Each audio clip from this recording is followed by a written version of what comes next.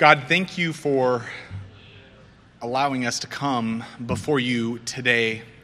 Thank you for the worship service that's going to take place after this, Lord. As we gather more knowledge on the book of Daniel and what you would teach us through the prophet Daniel, Lord, I pray that the result of everything we learn is a better understanding of the Christ and what work he has done on our behalf, that we might be all the more appreciative, that we might conform more in behavior to the image of holiness that is your Son. And it is in that Son's name we pray. Amen. All right. So far I think I'm like 14 sermons into the book of Daniel, and I have to somehow condense the book of Daniel, all my thoughts on the book of Daniel, down to a 45-minute Sunday school. So this is troublesome and challenging, to say the least. It's hard enough to keep a sermon at the appropriate length, as you all know a little too well. And that's our task today. As we go to work our way through the book of Daniel, you'll start to get a handout for Sunday school. The reason they weren't handed out as you came in is because providentially the printer ran out of paper. And so we only have like 20 copies or so. So it looks like we're actually with a member class. We might actually be at a good enough number that it'll work out. But I'd request initially like one to a couple, something like that. We'll work our way through it. And if anyone does not have a Sunday school document and later would like one, please let me know. I can send a link to the resource. It is going to be helpful for the back half of our Sunday school discussion. So we're working our way through the Hebrew Bible. So we're going through the Hebrew Bible, and I think what would be helpful for our purposes is to do a quick review on one of the review questions, which is what is that term referring to the Hebrew Bible? What is a term that's been thrown out a few times before?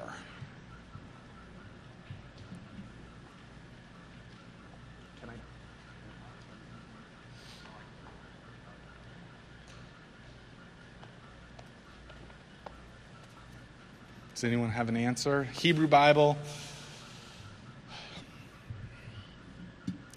We got Kaylin's hand. We got hands on the left, right.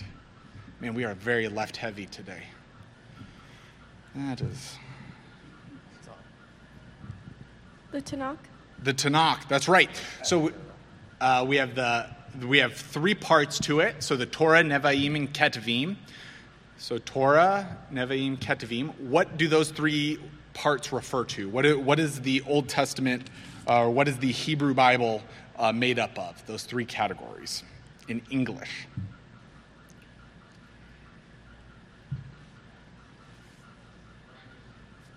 Got a hand? I'm not sure, but is it the law, the prophets, and the writings? That's right. Law, prophets, and the writings. Wonderful. Okay. So the reason I'm choosing to review this is, if you remember, the order of the Hebrew Bible, the Hebrew canon, is different than what we have in the English Bible, or what we're used to. So if you're used to going through read the Bible through in a year, and you go from Genesis all the way to Revelation, you're used to a certain flow and order. I can almost guarantee you have a Bible that is in the English order, but it's not really the English order. It is actually the Septuagint's organization of the Old Testament. But the way we're going through this overview of the Old Testament is we're going through it through the Hebrew canon. And so what's interesting is we have Daniel sitting in the middle of the other writings. He's not with the prophets. Any comments or thoughts as to why would Daniel be with the other writings and not with the prophets?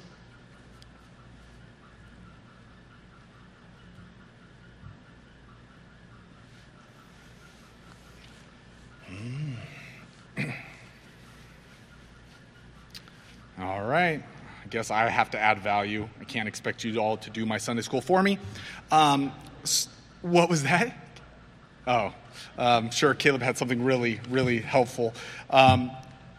Caleb, would you be willing to turn to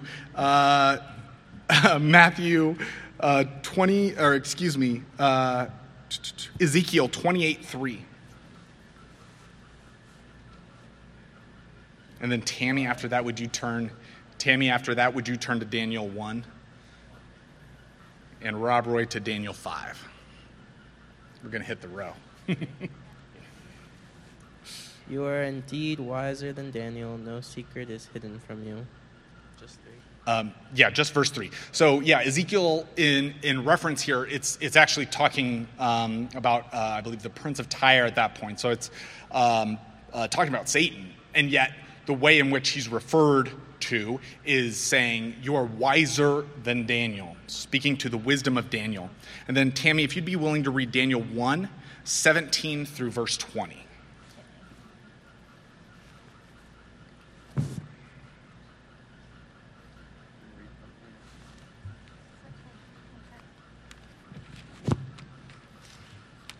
As for these 4 youths, God gave them learning and skill in all literature and wisdom. And Daniel had understanding in all visions and dreams.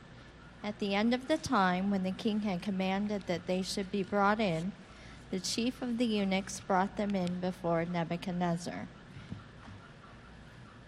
And the king spoke with them, and among all of them none was found like Daniel, Hananiah, Mishael, and Azariah. Therefore they stood before the king, and in every matter of wisdom and understanding about which the king inquired of them, he found them 10 times better than all the magicians and enchanters that were in all of his kingdom. Thank you. So we have here, again, we had Ezekiel talking about the wisdom of Daniel. We have here in verse 17, it refers to God giving them learning and skill in all literature and wisdom, and Daniel having additional understanding beyond that in visions and dreams. And then, as Tammy read in verse 20, and in every matter of wisdom and understanding which the king inquired of them, he found them 10 times better than all the magicians and enchanters that were in all his kingdom. And then, Rob Roy, if you'd read Daniel 5:10 through 12. The queen, because of the words of the king and his lords, came into the banqueting hall, and the queen declared, "O king, live forever. Let not your thoughts alarm you or your color change. There is a man in your kingdom in whom is the spirit of the holy gods. In the days of your father, light and understanding and wisdom like the wisdom of the gods were found in him. And King Nebuchadnezzar, your father the king, made him chief of the magicians, enchanters, Chaldeans, and astrologers. Because an excellent spirit, knowledge, and understanding to interpret dreams, explain riddles, and solve problems were found in this Daniel, whom the king named Belteshazzar. Now let Daniel be called, and he will show you the interpretation." So here we have again recognition from a worldly person. We have the queen regent, so the mother of Belshazzar, the wife of, I'm spacing in the moment, the name of her husband, who is Belshazzar's father and co-ruler with Belshazzar while he's out building temples. She comes in and says, "Hey, you don't remember this, but there was a guy in Nebuchadnezzar's court. He was pretty wise. He was pretty good at this stuff." And so she talks about his wisdom and knowledge and his ability to understand things. She calls it a wisdom of the gods. She doesn't know the appropriate person to ascribe this wisdom to, but there is a recognition from even the world of the wisdom of Daniel. And then whoever is Stephen Alt, if you wouldn't mind turning to Daniel 6 and read verses 1 through 3. Sorry, by the way, I was going to use the whiteboard, but the kids were using the whiteboard, and the idea of taking resources from kids felt a little icky. Daniel 6, 1 through 3. 1 through 3. It pleased Darius to set over the kingdom satraps, there we go, to be throughout the whole kingdom, and over them 3 high officials, of whom Daniel was one, to whom these satraps should give account, so that the king might suffer no loss. Then this Daniel became distinguished above all the other high officials and satraps, because an excellent spirit was in him, and the king planned to set him over the whole kingdom. So if you remember from my last sermon at the end of Daniel 5, we have King Darius coming in. We have the death of Belshazzar through the handwriting on the wall incident. And then we have Darius coming in.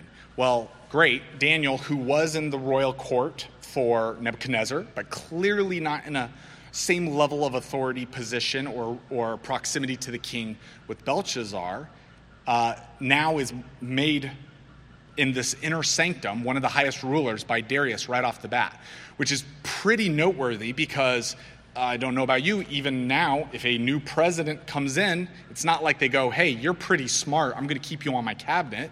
They clean house, they bring in their own people, and especially people who would be helpful in doing their regime change, their culture change, all of those aspects. And let alone a country, here we have Darius taking over, we have Persia, Media Persia, taking over Babylon and its vast empire, and to keep Babylon's slave in Daniel in his court is pretty substantial and pretty noteworthy, that there is a recognition of the wisdom of Daniel. And then not only is he chosen to be an official, we then had read in verse 3 that this Daniel became distinguished above all other high officials and satraps because an excellent spirit was in him, and the king planned to set him over the whole kingdom. So obviously this is the doing and working of God, and yet there is a clear recognition of the wisdom of Daniel, of this knowledge of Daniel. And so my point in kind of going through all of this and highlighting in even Ezekiel, another prophet who's dealing in the time of exile of Nebuchadnezzar, acknowledging the wisdom of Daniel. And then we actually have words from Jeremiah, and then later we're going to look at some New Testament references as well. But the reason Daniel is likely included in the wisdom or in the other writings portion of the Hebrew Bible is because he would be considered by a lot of the Hebrew scholars of the day to be a wisdom literature writer. So not necessarily the same style as Proverbs, Ecclesiastes, Song of Solomon, and Job, and yet there are similarities and phrases that we've even already looked at that match to Proverbs in particular. And so there's a lot going on that would seem to point to the Jews hold Daniel in high regard, particularly for the wisdom with which God gave him, probably only second to Solomon, obviously in terms of world rule, and yet I would say the holiness of Daniel seems to exceed Solomon. So in that aspect of understanding and wisdom.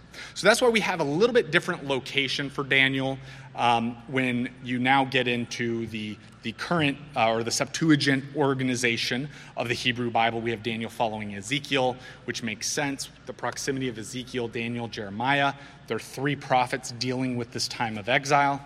We have Jeremiah talking about the exile to come and his experience into that exile. We have Daniel, who is kind of the man in the middle, dealing with the whole duration of the exile. And then we have Ezekiel, who's in it, but also has some post and talking about, in particular, his material. A lot of it is post-exilic. So we have a lot of prophets kind of confirming or involved in this time, and yet Daniel is the wise one. He is the one with wisdom. And what's great is, as far as the date goes, again, just like we had with a few other of these books, we have specific details that are revealed because of historical events that are documented. So we have the Battle of Carchemish in 605 BC, which allows Babylon, in defeating Egypt, to take over their vassal, that was Judah, and Jerusalem specifically. And so that's how it begins. So we know in Daniel 1:1, where it says, in the third year of the reign of Jehoiakim, king of Judah, Nebuchadnezzar, king of Babylon, came to Jerusalem and besieged it. And we know that this was in the first year of Nebuchadnezzar. And so between Babylonian writings and artifacts, we know that it's in 605 BC that this took place. And then at the end of chapter 1, we see kind of the close of Daniel's life, where it says in 21, and Daniel was there until the first year of King Cyrus. So we see Daniel 1 is that overview where we have this description of how he went from being a good-looking, healthy youth in being taken as a slave by Nebuchadnezzar all the way till the end, where he was there for the first year of King Cyrus. And then we have in between an example of his faithfulness and Hananiah, Mishael, and Azariah's faithfulness as well. So you kind of get that whole overview and this prologue that we'll look at further in a moment. Daniel then ends in 538 BC. So if you're doing the math, right, that's just under 70 years. But the prophet Jeremiah said that it was going to be 70 years of exile for the Jews as a result of their unfaithfulness and their unfaithfulness to God. That he was going to allow Jeremiah said that God was going to allow Babylon to come in and conquer and do the will of God. And so that's what we have as kind of just this overarching structure. Well, what I want to look at before going into like the breakdown and structure of Daniel, what I want to look at real quick is some connections to the New Testament and where we have some quotes or referencing and where we have connections to Daniel throughout the Bible. So not just the New Testament, throughout the Bible. Nick, okay, thank you, Megan, or Stephen for volunteering, Megan. I see that look there. Megan, will you turn to Ezekiel chapter 14? And we're going to see now, we've talked about the wisdom. We're going to hear how Ezekiel references his knowledge of Daniel again, but this time puts him in the company of a wise man, but also of righteous men. Ezekiel 14, read verses 12 through 14, and then verses 19 through 20. So 12 through 14, and then jump down to 19 and 20. And the word of the Lord came to me, Son of man, when a land sins against me by acting faithlessly, and I stretch out my hand against it, and break its supply of bread, and send famine upon it, and cut off from it man and beast, even if these men, Noah, Daniel, and Job, were in it, they would deliver, but their own lives by their own righteousness, declares the Lord God. Down to 19. And then down 19 and 20, yep. Or if I send a pestilence into the land, and pour out my wrath upon it with blood, to cut off it from it man and beast, even if Noah, Daniel, and Job were in it, as I live, declares the Lord God, they would deliver neither son nor daughter. They would deliver, but their own lives by their righteousness. So again, Ezekiel is intimately aware of, or is deeply aware of Daniel and Daniel's impact. And it would be hard to be, especially in Babylon, and not know of Daniel and what he's doing because of the exalting that Nebuchadnezzar had done. Although hollow, Nebuchadnezzar had exalted Daniel and Daniel's God through these different acts of interpretation, of dreams, of wisdom, of ruling. And then you have Hananiah, Mishael, and Azariah set up as prefects and rulers in the city of Babylon. But Daniel in particular being above all of them in the royal court of Nebuchadnezzar. Then whoever has the microphone next, if you wouldn't mind jumping down, we're going to start looking at the various references in the New Testament now of where we have reference to Daniel and some treatment of both the writings as well as the narrative of Daniel. So whoever has the microphone, please turn to Hebrews 11. So we've got Hebrews 11, Hall of Faith. And Daniel is not explicitly mentioned. It's not said, by faith, Daniel, XYZ. This is in this almost like summary portion of of Hebrews 11, Hebrews 11, 32 through 34, where it talks about a list of various things that were done by faith. But you can see clearly that Daniel is being referred to in the midst of this. So whoever has the mic, please read Hebrews 11, 32 through 34. And what more shall I say? For time would fail me to tell of Gideon, Barak, Samson, Jephthah, of David and Samuel and the prophets, who through faith conquered kingdoms, enforced justice, obtained promises, stopped the mouth of lions, quenched the spirit of fire, escaped the edge of the sword, were made strong out of weakness, became mighty in war, put foreign armies to flight. So I would say at least two of those directly. First, referring stopping the mouths of lions or closing the mouth of lions, right? Daniel in the lion's den. And then quenching the fire, I would say as well, has some clear connections to Hananiah, Mishael, and Azariah being in the fiery furnace. And when the second person comes in to the fiery furnace and stays the effects of the flames.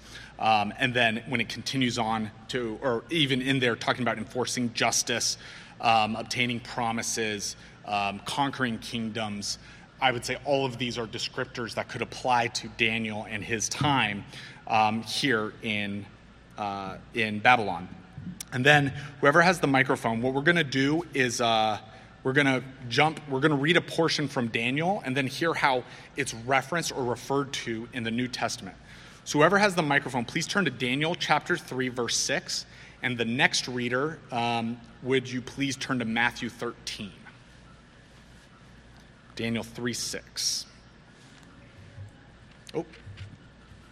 And whoever does not fall down and worship him shall immediately be cast into a burning fiery furnace. And then Matthew 13, 42 and 50, please. Thank you, Nick, for organizing my chaos.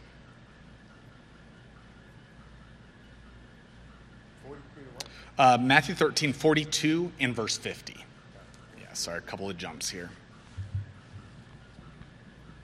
And throw them into the fiery furnace. In that place there will be weeping and gnashing of teeth. I'm sorry, what was the last one? And then 42 and 50. Okay.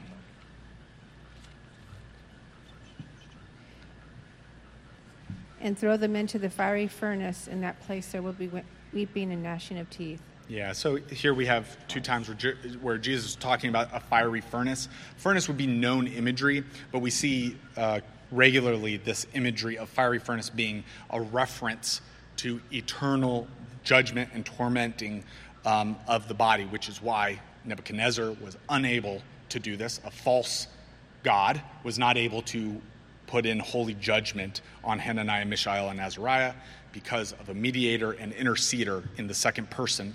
So we have wonderful connections there. And then Daniel 6:17, please read that. And then whoever's next would have Matthew 27. But start with Daniel 6:17. And a stone was brought and laid on the mouth of the den, and the king sealed it with his own signet and with the signet of his lords, that nothing might be changed concerning Daniel. All right. And then we have Matthew 27:66, continuing this idea of the sealing.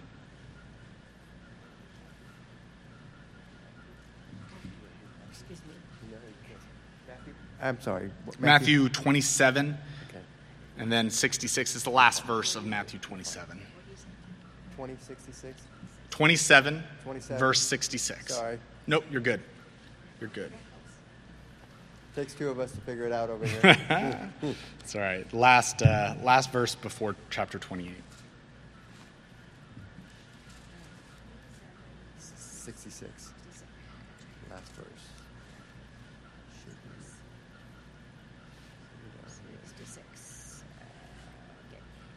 Therefore, order the tomb to be made secure until the third day, lest his disciples go and steal him away and tell the people, he has risen from the dead, and the last fraud will be worse than the first. I think you might have read something else. Chapter 27, verse 66. 66. There we go. Okay. So they went and made the tomb secure by sealing the stone and setting a guard. And then again in chapter 12 of Daniel, we won't flip there right now, but in chapter 12 of Daniel, we have this sealing again, this setting of protection against something precious, which has direct connections to Jesus and the work of the Lamb in Revelation, but also in Daniel 12, we have the same connection of the sealing of the scroll that is referenced by told by the angel to Daniel. And then what will be the most clear connections, we're going to read it here in Daniel 7, and then we're going to read it a few verses that refer to this. So whoever has the microphone, Daniel 7:13. And then if this gets too much, I can also read myself as well. Daniel 7:13. And then whoever reads next, if you want to go to Matthew 24.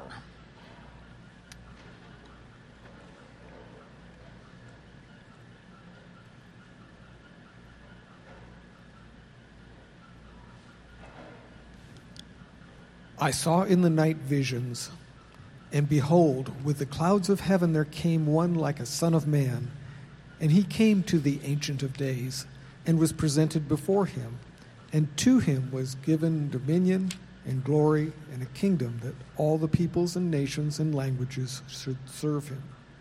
Wonderful, thank you. So, clouds of heaven, one like the Son of Man. This is referring to the messianic figure, the messianic person to come, who we know to be Jesus. And then Matthew 24, verse 30. Then will appear in heaven the sign of the Son of Man, and then all the tribes of the earth will mourn, and they will see the Son of Man coming on the clouds of heaven with power and great glory. Thank you. And then we'll read one more reference in regards to this. Mark 13:26. And then we're going to continue on to our handout here.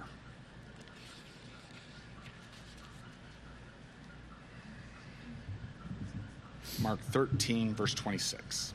And then they will see the Son of Man coming in clouds with great power and glory. So then we see this reference to coming on the clouds, the Son of Man. This is a great segue into what will be the focus for the rest of our time, which is what's the point of Daniel? What's the purpose of Daniel beyond telling us some narratives that people tend to remember and then perhaps scratch their head a bit at the visions in the second half?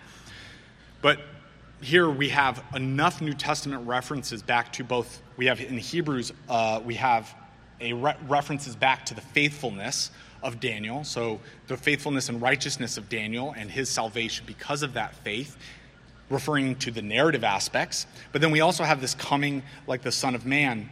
And for those who have ever had to try to talk to someone about Jesus, the divinity of Jesus, at some point, when you study or talk to someone else about it, you inevitably come to Jesus calling himself the Son of Man on a regular basis and talking about this very thing. And in fact, it is the phrase that the Sadducees, Pharisees, and Herodians end up condemning Jesus for, because they're saying, whoa, he's calling himself God. He is calling himself God because he is saying he is the Son of Man who will come down with the clouds of heaven. And so this is a big statement. And I would argue the whole point of Daniel, or the main focus, I should say, there's so much value to be mined, unlimited value that we will never be able to get to the ends of the depths of in our life. And yet, Daniel 7, the second person, the messianic figure, is the main focus of Daniel. And the reason this is, this saying Jesus is the main point is probably the easiest thing a preacher could do about a book. But what's interesting about it is that it's not just happenstance, and it's not just because we know of who Jesus is that we could say this is the main point.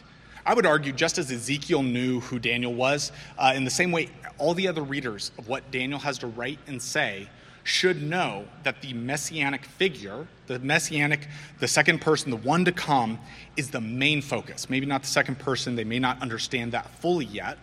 It is veiled in some ways, but they would know that Daniel chapter 7 is the main focus.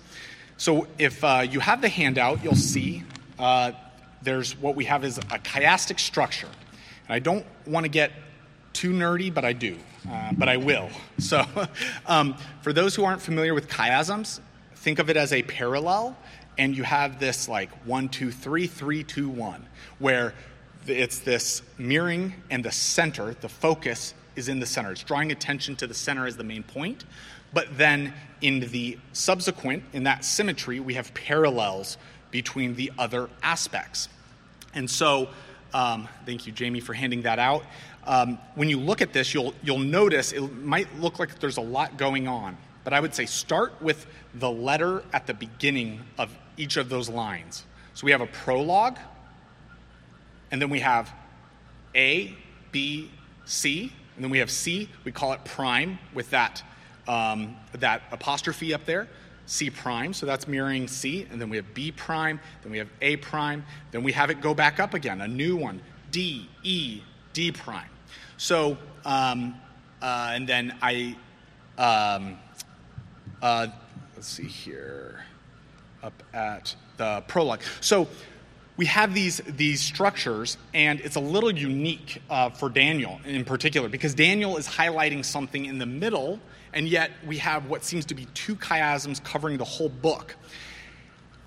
This is to me very essential in understanding Daniel and in understanding its focus, because many other approaches to Daniel and an attempt to make one chiasm out of the whole book will end up actually drawing your focus to other things other than the coming of Jesus. So if we want to look at this structure, we have Aramaic second half of the book, and we have a Hebrew first half of the book. Daniel 1 through chapter 2, verse 4 is in Hebrew. And then, I flipped Aramaic and Hebrew there. Daniel 1, 2 through 4 is in Hebrew. And then from chapter 2, verse 5, all the way through the end of chapter 6 is in Aramaic. And then we switch to Hebrew for the rest of the book through chapter 8 through 12. So chapter 7 is still in Aramaic. The significance of this, though, the significance of these two languages is questioned frequently. Those who are attacking the authenticity of Daniel would say things like, this seems random and put together. This seems maybe the Aramaic portions are written by Babylonians, not by Daniel. And yet Daniel is writing to an audience that currently is in exile and would know Aramaic. But beyond that, there's this highlighting of the center. So if we're going to take something away from this structure, you see that box around where it says A prime. So that's chapter 7. What we have is, in this structure, the one place where there's overlap between these two chiasms is chapter 7. So where we have these two kind of arcing structures, we have an overlap in chapter 7, where chapter 1, we have a Hebrew prologue to an Aramaic book 1 of Daniel. And then in chapter 7, we have an Aramaic introduction or prologue into a Hebrew part 2 of Daniel. And this overlap focuses on these earthly kingdoms and the triumph of God's kingdom, in particular, this coming of the Son of Man. Let's look at this structure and mirroring. Whoever has the microphone, or if you're willing to grab someone with a microphone,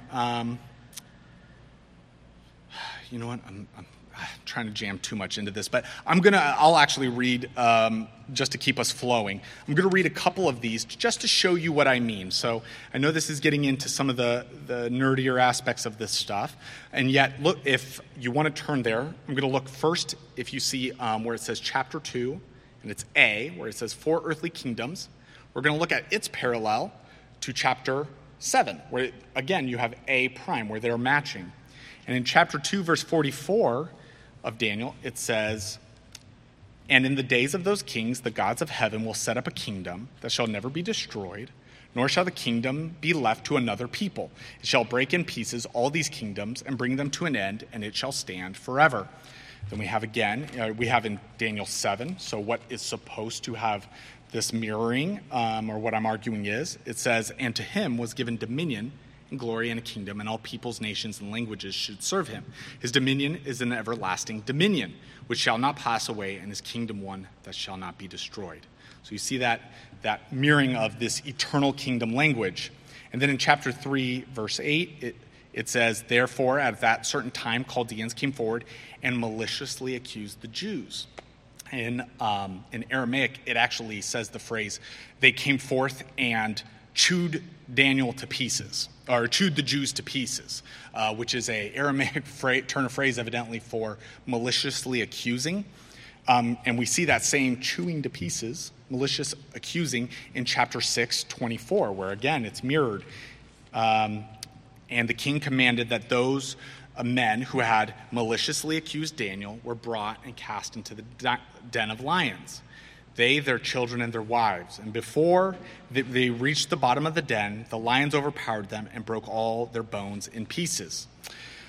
And then we have we've already seen it in sermons, previous sermon. We'll hear it some more in the next sermon on Daniel. But we have in chapter 4, Nebuchadnezzar and his humiliation, being turned into a wild beast. And then in chapter 5, the other one, C prime, what's supposed to be mirroring it, we have a recounting of that exact event back to Belshazzar to say, this is the same sin your father conducted. The reason this is noteworthy, and I have more verses for 8, but I'm going to hope at this point you're trusting me because I'm running out of time here. But the reason it's significant to look at these mirrored structures and this interlocking is not because you need to know it to understand the contents of Daniel or the purpose of Jesus in this or the significance of it. And yet, there's an understanding and deeper beauty and appreciation of how skilled a writer Daniel is and how God's inspiration of Daniel. And remember, in Daniel 1, we're told in verse 17, God gave them learning and skill in all literature and wisdom. And Daniel had understanding in all visions and dreams. Daniel's writing in this is unique. And I would say it's because of this additional blessing from God, where some might have challenges with why are there multiple languages going on, turns of phrase in Aramaic or Akkadian, other things going on. It is Daniel working very hard for his Jewish audience to understand the whole point is chapter 7. So let's take a quick look at chapter 7. Made a big deal of it. We're going to talk about why it's a big deal, and I'm going to read verse 13 and 14. I read verse 14 a moment ago, but I'll read 13 and 14 again. And think about what this sounds like. So, again, I've preached sermons through this, but for those who are visiting or maybe don't remember those sermons, since they're probably a little over a year back now, hear verse 13 and 14, and think of who this is talking about. I saw in the night visions of, behold, with the clouds of heaven there came one like a son of man. And he came to the Ancients of Days, and he was presented before him. And to him was given dominion and glory and a kingdom, that all peoples, nations, and languages should serve him. His dominion is an everlasting dominion, which shall not pass away, and his kingdom one that shall not be destroyed. So we have in this court scene, we have an Ancient of Days who the Son of Man is coming to. So we have Ancient of Days, who is God the Father. And then we have the Son of Man, who is Jesus, coming before God the Father on the clouds. And for the work of the Son of Man, he has been given a kingdom. Peoples, nations, languages, an everlasting kingdom. And then I will real quick read Acts chapter 2 here. Chapter 1. So if you remember, after the gospel accounts, we have the apostles, Jesus appears to them, and we have the ascension now. And it says in verse 6 of Acts 1, so when they had come together, they asked the Lord, will you at this time restore the kingdom to Israel? Again, they're asking for an earthly kingdom. And yet, it says, he said to them, it is not for you to know times or seasons that the Father has fixed by his own authority, but you will receive power when the Holy Spirit has come upon you, and you will be my witnesses in Jerusalem and in all Judea and Samaria and to the end of the earth. And when he said these things, as they were looking on, he was lifted up, and a cloud took him out of their sight. So we have them looking up at Jesus ascending on a cloud. And I would say that our Daniel 7, 13 and 14, again, the focus is Daniel 7. The highlight of Daniel 7 is 13 and 14. We have, behold, with the clouds of heaven, there came one like the Son of Man. And he came to the Ancient of Days, and he was presented before him. And to him was given dominion and glory and a kingdom, that all peoples, nations, and languages should serve him. His dominion is an everlasting dominion, which shall not pass away, and his kingdom one that shall not be destroyed. And so what we have is, we have Christ coming and coming before the Father, being given the nations that every knee will bow and every tongue will confess. We have this reiteration of the tongues and languages and the people. And so it connects us to the Revelation, to Genesis. Here we have Daniel in between, prophesying about the coming of Jesus. And so in all the narrative, the things our children remember, the things they make VeggieTale movies about, right? All the stories, those things are wonderful. And yet, it's all driving and building up to the peak, which is in Daniel 7. As far as a little more structure around Daniel 7, all the visions that are in 7 through 12, they take place before the events in chapter 5. So in chapter 5, where I'm preaching right now, where we have Belshazzar, although the visions are in chronological order and the narrative is in chronological order, you could actually take the visions and squeeze them between chapters 4 and chapter 5. And then within this, we have, on the second half, we have all of these visions. We have references to angels and these things that Daniel uniquely knows. And yet, what I want to leave us with is, in these visions, this highlighting of this great person of the second coming, this person who's going to be presented to the Ancient of Days. In chapter 12, turn there if you would with me. You'll see what it has here for us. Let's see. Where? I want to make sure I'm reading. Okay, and I'm going to start with 1, 2, and then I'm going to jump down. At that time shall arise Michael, the great prince, who has charge of your people, and there shall be a time of trouble, such as never been since there was a nation till that time. But at that time your people shall be delivered, every one whose name shall be found written in the book. And then if you jump down to verse 9. So he continues on, he's talking, and he's spoken about this book, everyone whose name is written there. And then it says in verse 9, the angel talking to Daniel, "Go your way, Daniel, for the words are shut up and sealed until the time of the end." So these words are sealed and shut up. And in Revelation, we're told in chapter 5, where John, I'll just tell the story of it, but you can see in chapter 5 where John is crying because there is a scroll, there is this book, which should be the salvation of God's people, but it's sealed. It's a sealed scroll, it's a sealed book, and he doesn't know who can open it, who's worthy to open it. And the angels come before John and they say, there is one who is worthy. It is the Lamb and his blood that was shed.